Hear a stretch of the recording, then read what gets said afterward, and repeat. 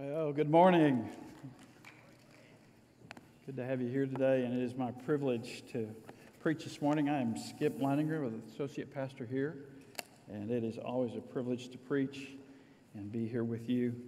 This morning, I want us to think in terms of Galatians 5. Actually, over the next 2 weeks, we're going to deal with the first 18 verses today, portions of them, and then we'll deal kind of with the last half next week and the fruits of the Spirit.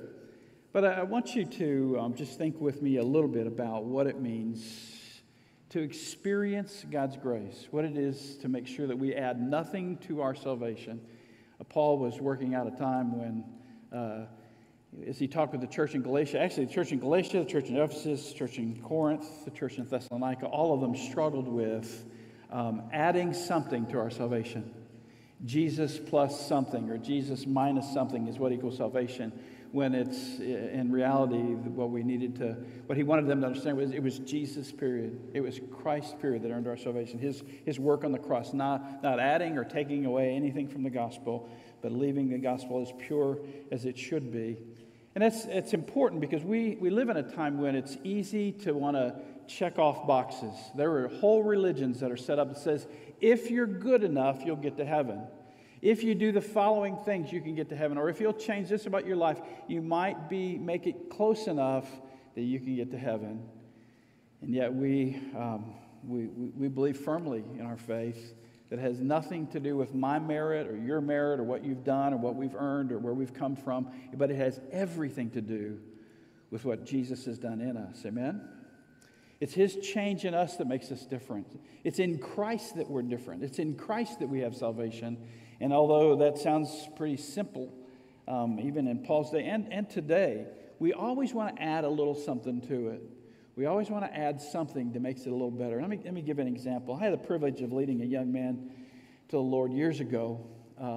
When he got saved, God just did a neat work in his life. He was a kind of a big guy, had played football in high school and a little bit of college, and he was an EMT, worked out regular, so he was a massive guy. When he came to me one day and he said, I want to ask you something. I said, okay.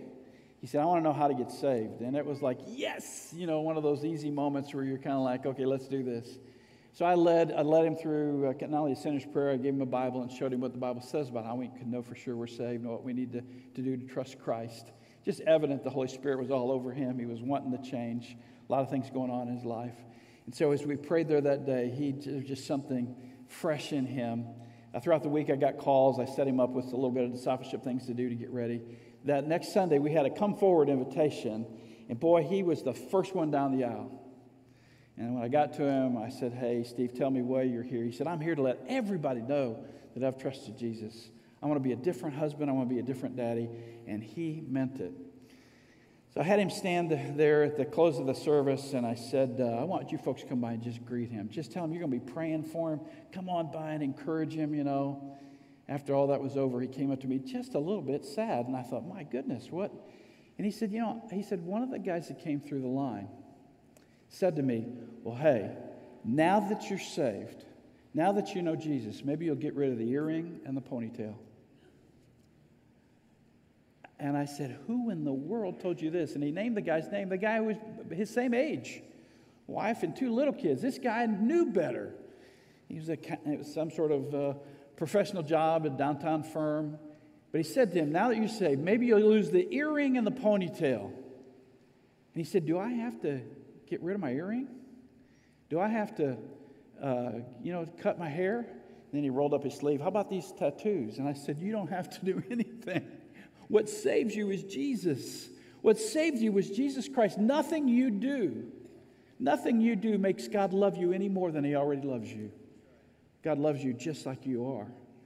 He went on to live an incredible life, was true to his word, good to his wife, good to his kiddos, and just one of those kind of guys. And I have to say, the fellow that, I did talk to the fellow that kind of talked with him, and I just said, what are you thinking, a brand new Christian?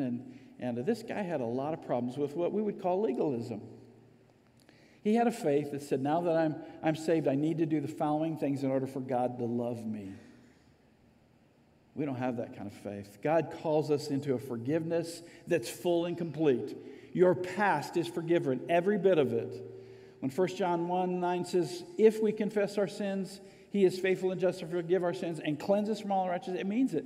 It means it. It means we are forgiven, we're cleansed, we're made brand new, done deal. And so as we look at Galatians chapter 5, I want you to look with me at this story that Paul talks about as he talks to those in Galatia. He's addressing kind of two problems, and let's set that up.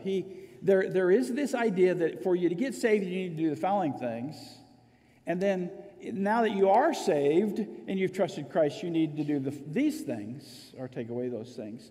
And so kind of a legalistic salvation and a legalistic sanctification of holiness, and no, neither one of those match. It's only life as the Spirit of God lives in us and lives through, literally throughout our lives, that we're able to know the forgiveness in Christ. It's nothing I do that earns God's favor, either for salvation or to be made more like Christ. So let's look at Galatians 5, beginning with verse 1, and I want to read through verse 18. I may stop of a couple points just to kind of make a point here, but let's look at Galatians 5:1. For freedom, Christ has set us free. Stand firm then, and don't submit again to a yoke of slavery. Take note, I, Paul, am telling you that if you get yourselves circumcised, Christ will not benefit you all. And so Paul talks here about circumcision. One of the problems with the Judaizers had, or those Jews that were coming into town saying, great, now that you're saved, that's wonderful. But now that you're saved and you know Christ, you need to do a couple things. One of them is, fellas, you need to get circumcised, okay? I'll let you talk to your folks about that if you know what that means later. That's up to you. The word circumcision here, the thought here is not about any physical act. It really is about somehow performing a certain duty that God will accept me because of it. So it's not really about circumcision. It's about a legalistic act that I may or may not do that makes God accept me now. So Paul's saying there's nothing that you can do to make God accept you. And so that when you see that word circumcised, that's really what he's talking about.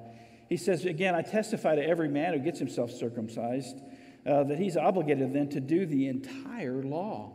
The Jews had well over 613 different laws to do besides the regular 10 Commandments. Some 325 or so of those were negative, and some 200 and some were positive things that we should do. I mean, literally how many steps you could take on the Sabbath. You could only take 70 steps on that day. And if you went to 71, you sinned. So what'd they do? Hired somebody to carry them. Go figure. I mean, you had to have, if you had a garment, and it certainly had to have so many tassels on that garment. Everything, food, you name it, how they dressed, what they did, all a legalistic rule on how it needed to happen. And so what he's saying here is if you think just doing a little thing like circumcision, a physical act that you need to do to obey the law, then you need to obey the entire law. Just bring it all out if that's what you're saying needs to happen. If you've got to check off a box, check them all, which Paul knew was so impossible. He knew it well as a Pharisee and one who knew the law. So he says in verse 4, you who are trying to be justified by the law, you're alienated from Christ. You have fallen from grace. For we eagerly await through the Spirit by faith the hope of righteousness. And so fallen from grace is not fallen from salvation. It means you've fallen off the grace wagon. It's grace that saves you. It's grace that changes you. You were on a road to grace. Now you're off track. Get back on track. Paul's being real firm with them about this. How it's God's unmerited favor that not only saves you, but it's God's unmerited favor that changes you in life. And so he says in verse 6, for in Christ Jesus neither circumcision nor uncircumcision accomplishes anything. What matters is faith working through love. You were running well. Who prevented, who cut in, who hindered you, is what he's saying, from being persuaded regarding the truth in the race you're in? This persuasion does not come from the one who calls you. Be careful, a little leaven leavens a whole batch of dough. I myself am persuaded in the Lord that you will not accept any other view, but whoever it is that is confusing you will pay the penalty. Now, brothers and sisters, if I still preach circumcision, why am I still persecuted then? In that case, the offense of the cross has been abolished. I wish those who are disturbing you might also let themselves be mutilated. If you were called to be free, brothers and sisters, only do not use this freedom as an opportunity for the flesh, but serve one another through love. For the whole law is fulfilled in one statement: love your neighbor as yourself. But if you bite and devour one another, watch out, or you'll be consumed by one another. Verse 16 says, I say then, walk by the Spirit, and you will certainly not carry out the desire of the flesh. For the flesh desires what is against the Spirit desires what is against the flesh. These are opposed to each other, so that you don't do what you want. But if you are led by the Spirit, you're not under the law. You're not under the law. And so what I want you to see this morning is that idea of the fact that legalism is a dangerous thing, and can be one that undermines our faith in Christ. It sets us up to say, well, now that I'm saved, here's what I need to do to make myself feel good about my religion. It's religion again. It's not a relationship. We have a relationship with Christ, and nothing should stand in the way of it. There were just times when, even in our own church, and we can blame other denominations and religions or whatever, but even in our own place, we struggle with what seems to be the right thing to do. Just in my time in growing up, I remember when there were things like that we need to worry about. Ladies' clothing back in the day. Ladies, if you were coming to church, you wore a dress. You didn't think about wearing pants or capris or skirts or whatever all these things are. You had long hair. You didn't wear much makeup. That's how ladies were supposed to dress when they came to church. I dated Joni. She had went to a very, very conservative Baptist church, a very conservative Baptist church. And matter of fact, a lot of times she wore real long dresses and whatever. And so I was scheduled to play tennis with her. And I worked at Lake Saltisca at our camp. She worked there too. I thought, okay, she's going to show up wearing tennis. And so I put on full-length blue jeans and a long-sleeve shirt that buttoned up, thinking I'm covered now. I'm going to be... When Joni showed up to play tennis with her little racket, she had this little pink terry cloth tennis outfit on. Little shorts, a little top. And I thought, yeah. Now that's a gal I can date. 42 plus years later, here we are. So I was loving that. So much for legalism. Throw that right out the window. We do all those kind of things. We make the funniest things. My dad, Andrew Howard one time said to me, he said, I sat in church one time with my ball cap on. Your father came by and flipped that cap off my head and said, don't wear your hat at church, son. He said, your daddy would, even my own father in this church would have done that sort of thing, thinking somehow that hat made you less than religious, and it had nothing to do with it. Music we can argue over music, some kind of, Jesus sang that song. That's why I sing it. It's so close to me. He sang that song. He didn't sing Amazing Grace. He didn't even use the King James Bible. He didn't, okay? We had some Christmas trees a few years ago that were like a squiggly LED lights on the stage. You remember those? There were a lot of other comments made about those trees, Sean, but and somebody said to Joni, God wouldn't like those trees. God wouldn't like those trees. God's worried about Christmas trees. I mean, we have to be careful what we think God will accept and how we perform and what we do. It's not about what we do. It's not about the law. It is about God's grace and what He wants to do in our life. And so what we need to do is, number one, we need to stand firm in our freedom in Christ. We need to stand firm. And we need to understand that it's our freedom in Christ through God's unmerited favor that sets us free. We will not go astray if we remember that, as Paul said, Christian liberty was grounded on our relationship to Jesus Christ. Our relationship to Christ sets us free. And so, hey, Sean, what'd you do with my mirror?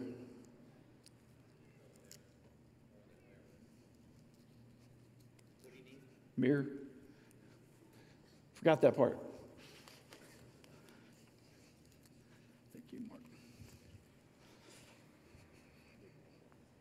Oh, I guess let's put it right here, Mark. That's good. Thank you. Thank you, Mark. Give him a hand. I've got a helper out here, too. Elizabeth, where are you? Come on up here. I need your help. There she is. When God gave us the law, He gave us the law for a reason. The law has a purpose. Jesus says, I didn't come. Boy, Ken, I got you right in the main line, don't I?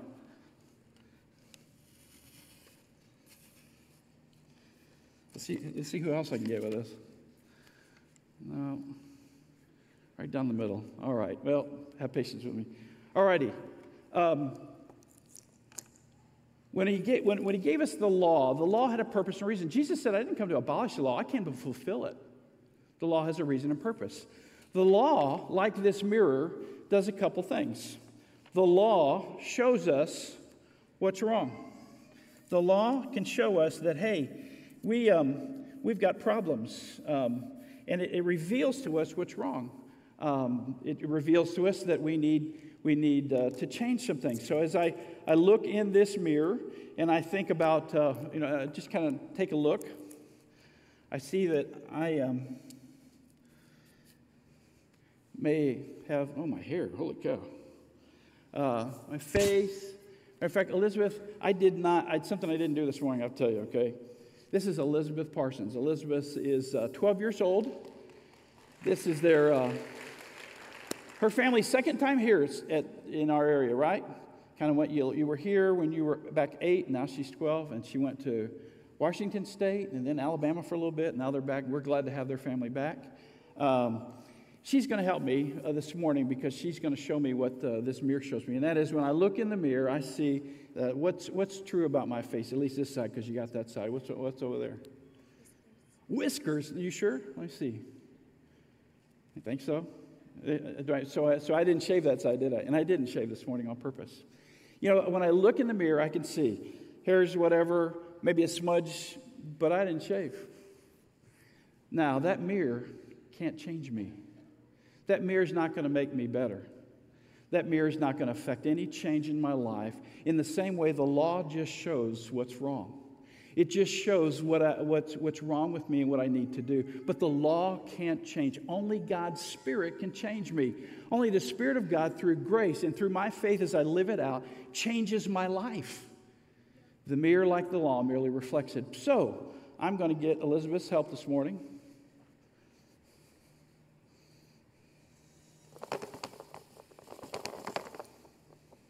You ready for this?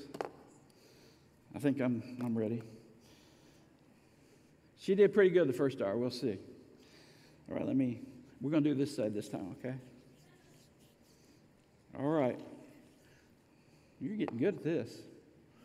She told me this morning I've never shaved anybody or my legs before, so I was a little bit leery. Got me there? Okay. Is that good? All right. We're ready, right? Let's head out a little bit. Okay. Let's do this.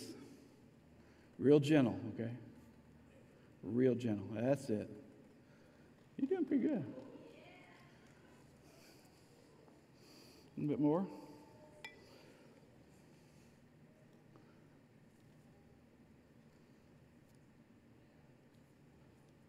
My beard may be changed after this. Let's see. Got it?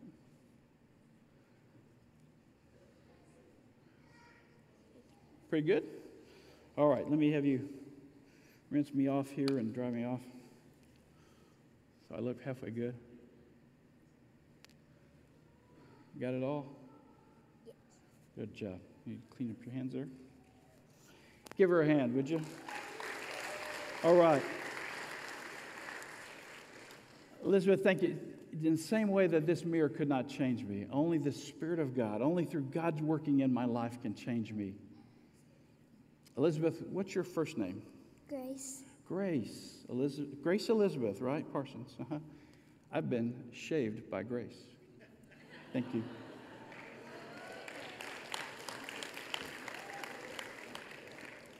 Now, as hokey as that is, and as trite as that is, it's real. That mirror doesn't change me. The law, the rules, they don't change me. What changes me is when I allow God's Spirit to work in my life and work through me. I am made brand new, and you are too. It's true for salvation, forgiven and cleansed. It's true for being more holy and more like Jesus. The Spirit works throughout me. What the law doesn't have the power to do, the Spirit does through grace. Grace changes. Grace saves. Grace sanctifies. And so we need to stand firm in our freedom in Christ. Secondly, we need to stop seeking the approval of others. We need to stop worrying about others are thinking. Paul, as he talks about this, he realizes that it's the Judaizers that are coming into town saying, oh, okay, great. Now that you've accepted Jesus, since we're more mature, let us explain to you what you need to do next. Paul says, don't look for others to their approval. It's only God you need to look approval for. It's only God that needs the approval you have. And so don't put that on them. And don't let them put that on you. A few years ago, I had a chance, was here for about 10 years, got to work with youth, and it's had an incredible time here. When we got ready to go to a church in St. Louis to pastor, kind of a little different, going from a church like this as a youth minister to a church to be the pastor. And so I sat all three of our kids down, 11, 6, and 4. I sat them on the bed in their bedroom, 1, 2, 3. And I said to them, now, guys, Dad is going to go to a church in St. Louis and be a pastor now. And I am... it's a serious, very serious thing. It's a very serious thing that we're going to be doing, and I need your help because I need you to be the very best kids you can be. I need you to never get in trouble. I need you to just, never embarrass me. I need to make sure you're ready for this job. And I just laid it on thick, man. I was just 11, 6, and 4 staring at me like deer in headlights. Joni came over to me and said, can I see you a minute? She took me back into our bedroom and said, you sit right here on the bed. And she said, do you hear what you're doing to those kids? Do you hear the what you're laying down on them and the what you're putting them? They have to be these perfect kids now in ministry so that you won't be embarrassed, so that you can be accepted. Do you hear what you're doing to our own kids? I don't know. For some reason that day I wasn't hard-headed. I heard it. I heard it from her. And I had to go back to the kids and say, I am so sorry. Dad just does want you to know we're making some changes. But we're excited we're doing this together as a family. God's going to go ahead of us. God will be with us. Let's see what he does. And 13 wonderful years is what he did. But the pressure I even was willing to put on my own kids because I wanted the approval of others. We got to be careful. Parents, we have to be careful of that very thing if we're not.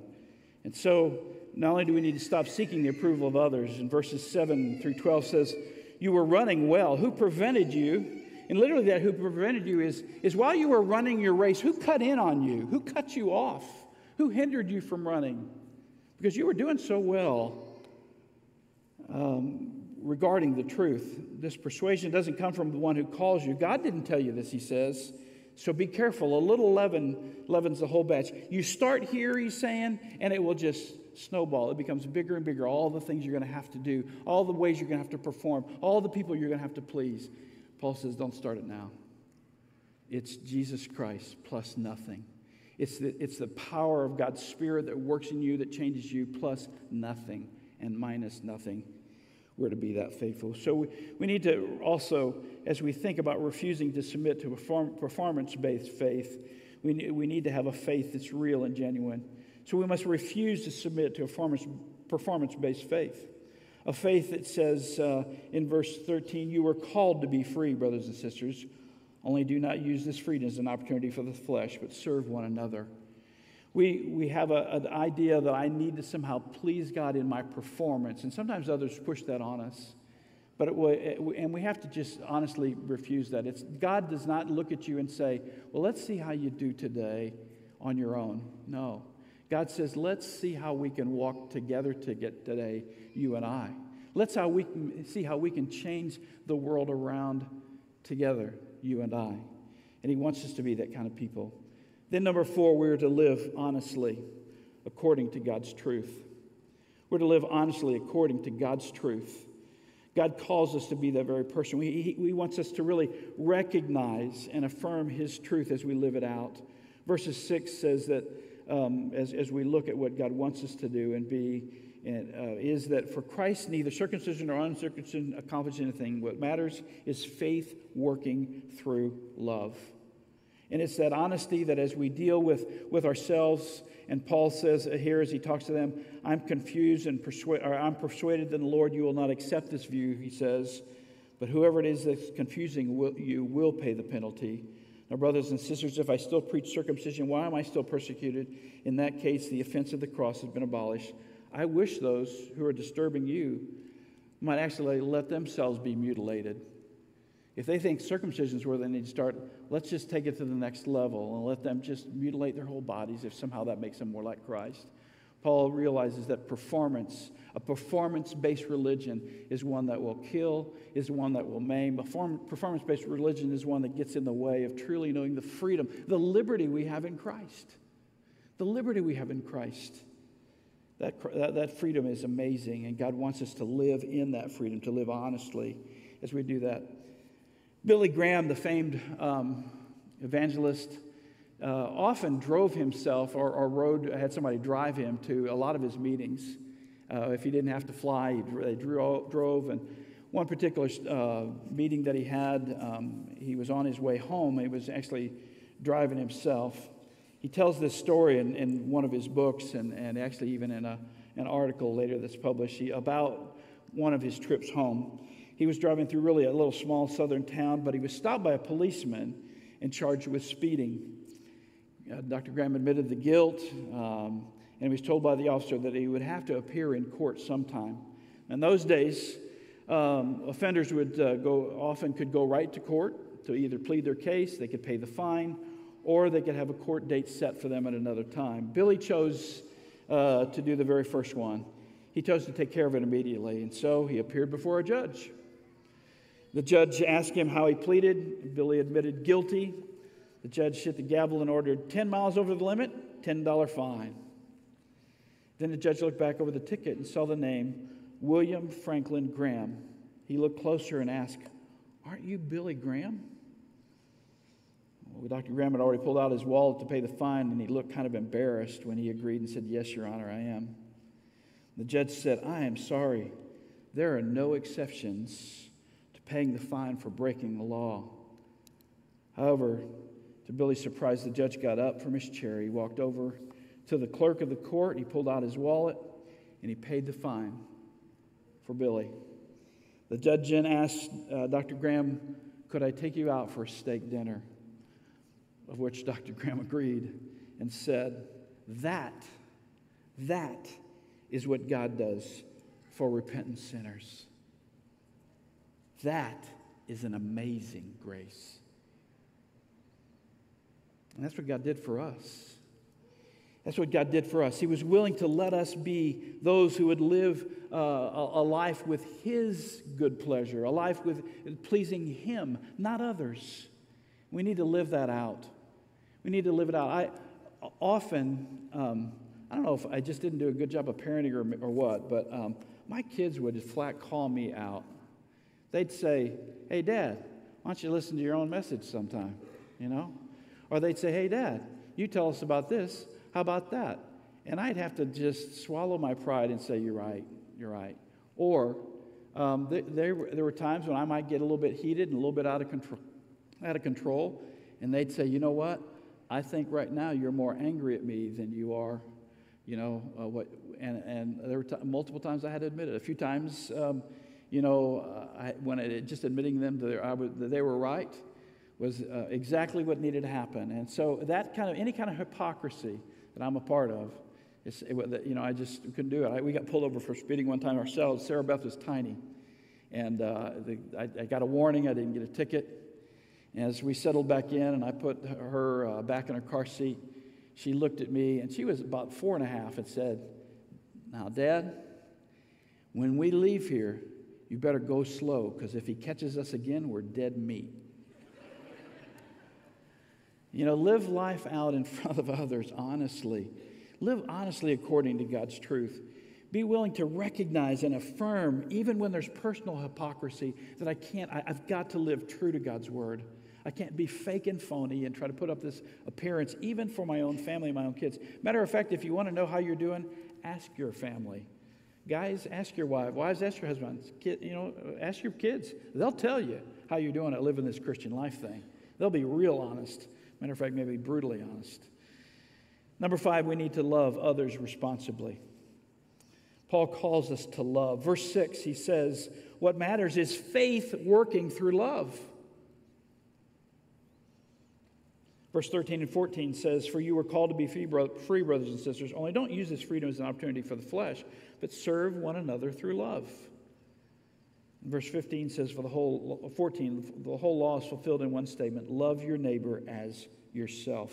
There must have been a problem in Galatia, in the church that he's writing to, in terms of maybe quarrels and just not working together very well, because Paul addresses it incredibly specific in verse 15 when he says, but if you bite and devour one another. Bite is kind of that if you pick at each other, and devour is you eat the whole thing kind of thing. He's kind of progressive here. Watch out, or you'll be consumed by one another. And what he's saying is the danger is in church that if we're not genuine with each other, we don't love each other and be willing to forgive, offer the grace that God offers, what we're to soon discover is the very thing we're trying to build as a community of faith is destroyed because nobody believes us. We talk about grace, but we don't live it. Paul says, be careful. So that he tries to address that problem specifically right here as he talks in verse 15. And he realizes that the church is a place that does need a place that demonstrates grace. So we're to love others responsibly. He says it's not, and by responsibly too, I mean this. Because God offers grace and he forgives you completely and forgives me completely, it's not the thought like, well, hey, since I'm forgiven, let's just go do some more sinning. We can do whatever because he's going to forgive me again. Well, that's not love. That's missing the whole point of love. If I love this Savior who died for me and forgave me, then I want to live for him. I want to live responsibly. I want to do things that would bring him glory and honor. So we're not given license to just do whatever we want instead of legalism. What we're given is a command to take the freedom we have in Christ and live that out in a love to each other in such a way that it's demonstrated responsibly. We're to live with the intent of heaven in mind. And so he says to love each other, we need to have faith that works in love in verse 6. We need to serve one another in verse 13. We need to love your neighbor as yourself, as Jesus took those simple laws and just kind of reduced it to the bottom. We are to love our neighbors as ourselves and be that kind of people. You see, moral behavior is something that needs to be, that is not about following rules. It's about following a Savior. Matter of fact, if moral behavior was following rules, we could teach a computer to be moral because it knows how to follow rules. But the truth is, we're a people who live in relationships, and God knows that. And he wants us to be the kind of people who are faithful. Legalism says God will love us if we change. The gospel says God will change us because he loves us. He loves us. So we need to have that kind of faith that is opposed to legalism. Legalism, if we're not careful, can breed a sense of entitlement that turns us really into complainers. A complainer that says, well, I don't like that, and I do this, and I, the truth is we need to be willing to offer a faith that is real, a faith that is genuine, a faith that is lived out in love. At its heart, legalism is a desire to appear holy. It's trying to be justified before men and not before God, because God knows the truth. We can't live that kind of life. We need to live a life of love responsibly. And then lastly, we need to walk in a spirit-empowered grace. We need to walk in a spirit-empowered grace. Verses 16 through 18 Paul says, I say then walk by the Spirit, and you will certainly not carry out the desire of the flesh. For the flesh desires what's against the Spirit desires what's against the flesh. But these are opposed to each other so that you don't do what you want. But if you're led by the Spirit, you're not under the law. A law that can only reveal imperfections. A law that can only show what's wrong, but it can't make it right. We're to live under the grace of God in the power of the Holy Spirit so that he can change and work in us as he wants to do his will. As we walk in that spirit-empowered living, a wonderful thing happens. That life in the Holy Spirit is when we read God's word. It's when we listen to God's Spirit and when we obey him as we walk through life. It's one of the reasons we talk to you about being in Bible study. It's one of the reasons you're encouraged. Pastor is always encouraging us to read through scriptures on a regular basis, 5 days a week, 7 days a week, whatever you can do. Again, it doesn't have to be 7 and check every box. It's not about legalism. It's about spending time in that relationship. And so your 5 to 7 days a week, if you'll spend time in that relationship, you'll find out that God will give you guidance and lead you. He'll lead you through life in your home. He'll lead you through life at your work, at your school, in your neighborhood, with your family and your extended family. He wants to use you. He wants to live through you in such a powerful way. Moses went up the mountain and came down and delivered the law. Jesus went up on the cross and he satisfied the law. He satisfied the law and told us two of the greatest commands. Love the Lord your God with all your heart, with all your soul, with all your mind and strength, and love your neighbor as yourself. Jesus took the laws and boiled them down. And if we can't do that, then we can't do the others. We're to live that out through the power of God's Spirit. We're to live that out in the grace that forgives, in the grace that changes. And we're to live it out so that others see Jesus in us. Your family needs grace. Your marriage needs grace. Your neighborhood, our world needs grace. The unmerited favor of God. They need to see it in you, so they'll want what you have in Jesus. You need to offer that this week. And so I just want to pray for us this morning. That if you don't know Christ as your Savior, that you would just say, Lord Jesus, come into my life. You be the boss. You come in. You cleanse. You forgive. You make me brand new. Do what the law couldn't do. I invite you in. But Christian, if you're here and you say, you know what? I'm not sure I live a grace-filled life. I'm checking off boxes all the time, and I'm expecting my family, my loved ones around me to do the same thing.